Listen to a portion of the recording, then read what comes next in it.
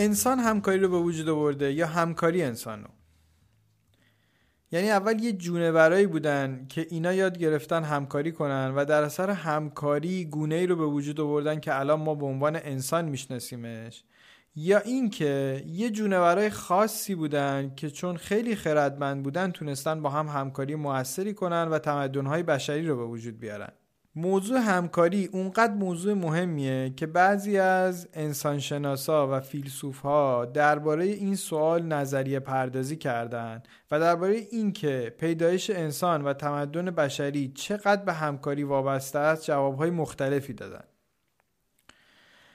من جواب این سوال رو نمیدونم. برای من به عنوان کسی که با حساسیت موفقیت و شکست کسب و کارها رو دنبال میکنم و به عنوان کسی که میخوام در محیط زندگی و کار خودم مؤثر باشم، مهم نیست که قرنها یا میلیونها سال پیش چه اتفاقی افتاده.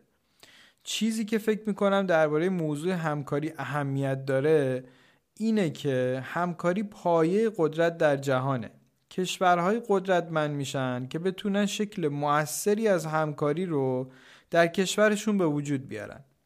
شرکت‌های موفق میشن از رقبای خودشون پیشی بگیرن که به شکل مؤثرتری از همکاری دست پیدا کنن. فارغ از این که کشورها، شرکت‌ها، تیم‌های موفق چه نتیجه‌ای به دست میارن، خوب یا بد، اخلاقی یا غیر اخلاقی، میتونیم بگیم هر جا که قدرتی شکل گرفته حتما روش موثری برای همکاری انسان‌ها وجود داشته. به همین خاطر اگه بخوایم شرکت‌های موفقی بسازیم یا کشور قدرتمندی داشته باشیم که صلح و رفاه رو توی جهان گسترش بده، به همکاری‌های متنوع داخلی و خارجی نیاز داریم. همکاری بین اعضای یک تیم، کارکنان یک شرکت، شهروندان یک کشور و همچنین همکاری با ذی‌نفع‌های خارجی که مرتبط با همون جامعه انسانی هستن. خوبه که بگم وقتی از همکاری حرف میزنم دارم معادلی برای کلمه کلابوریشن در انگلیسی استفاده میکنم. این کلمه در دیکشنری کمبریج اینطوری تعریف شده: وضعیتی که دو یا چند نفر برای خلق یا دست یافتن به چیز مشترکی با هم کار میکنن. توی پادکست روش ما درباره هر چیزی که همکاری رو تقویت یا تضعیف میکنه صحبت میکنیم و مخاطب این پادکست هر کسیه که هر نوع همکاری رو تجربه میکنه. البته ما بیشتر همکاری رو در بعد سازمانی بررسی میکنیم.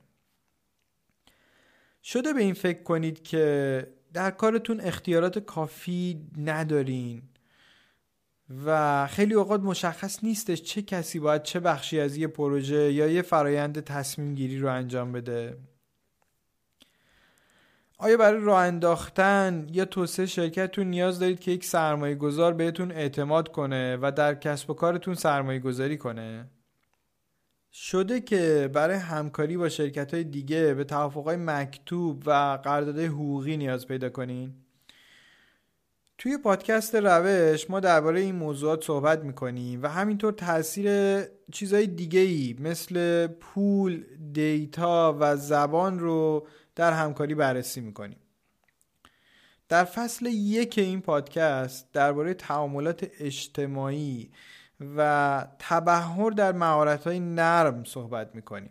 موضوعاتی مثل تعارض و رفع تعارض، گوش کردن فعال، جنسیت، شفافیت، صداقت، مسئولیت پذیری و عاملیت رو در فصل اول بررسی میکنیم.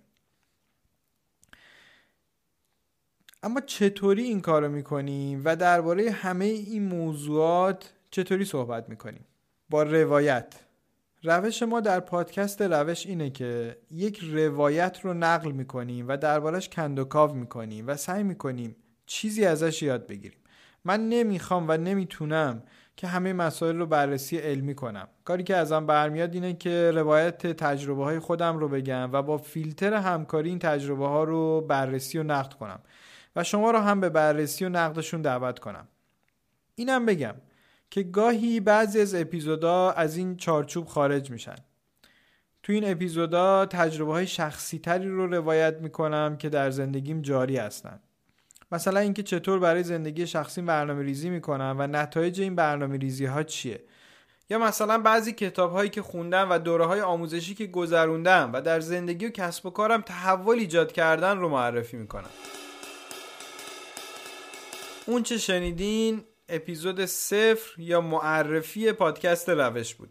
پادکستی که من نیما قاضی با همکاری مریم کریمی و فرشید نجاریان و با همراهی و پشتیبانی همسرم سعیده مقدسی براتون تهیه میکنیم. این قسمت 0 پادکست رو ما توی یکی از روستاهای بابل تهیه کردیم و اگه توش صدای قاز و اردک میشنوین به خاطر این فضایی که داریم توش اینو ضبط میکنیم.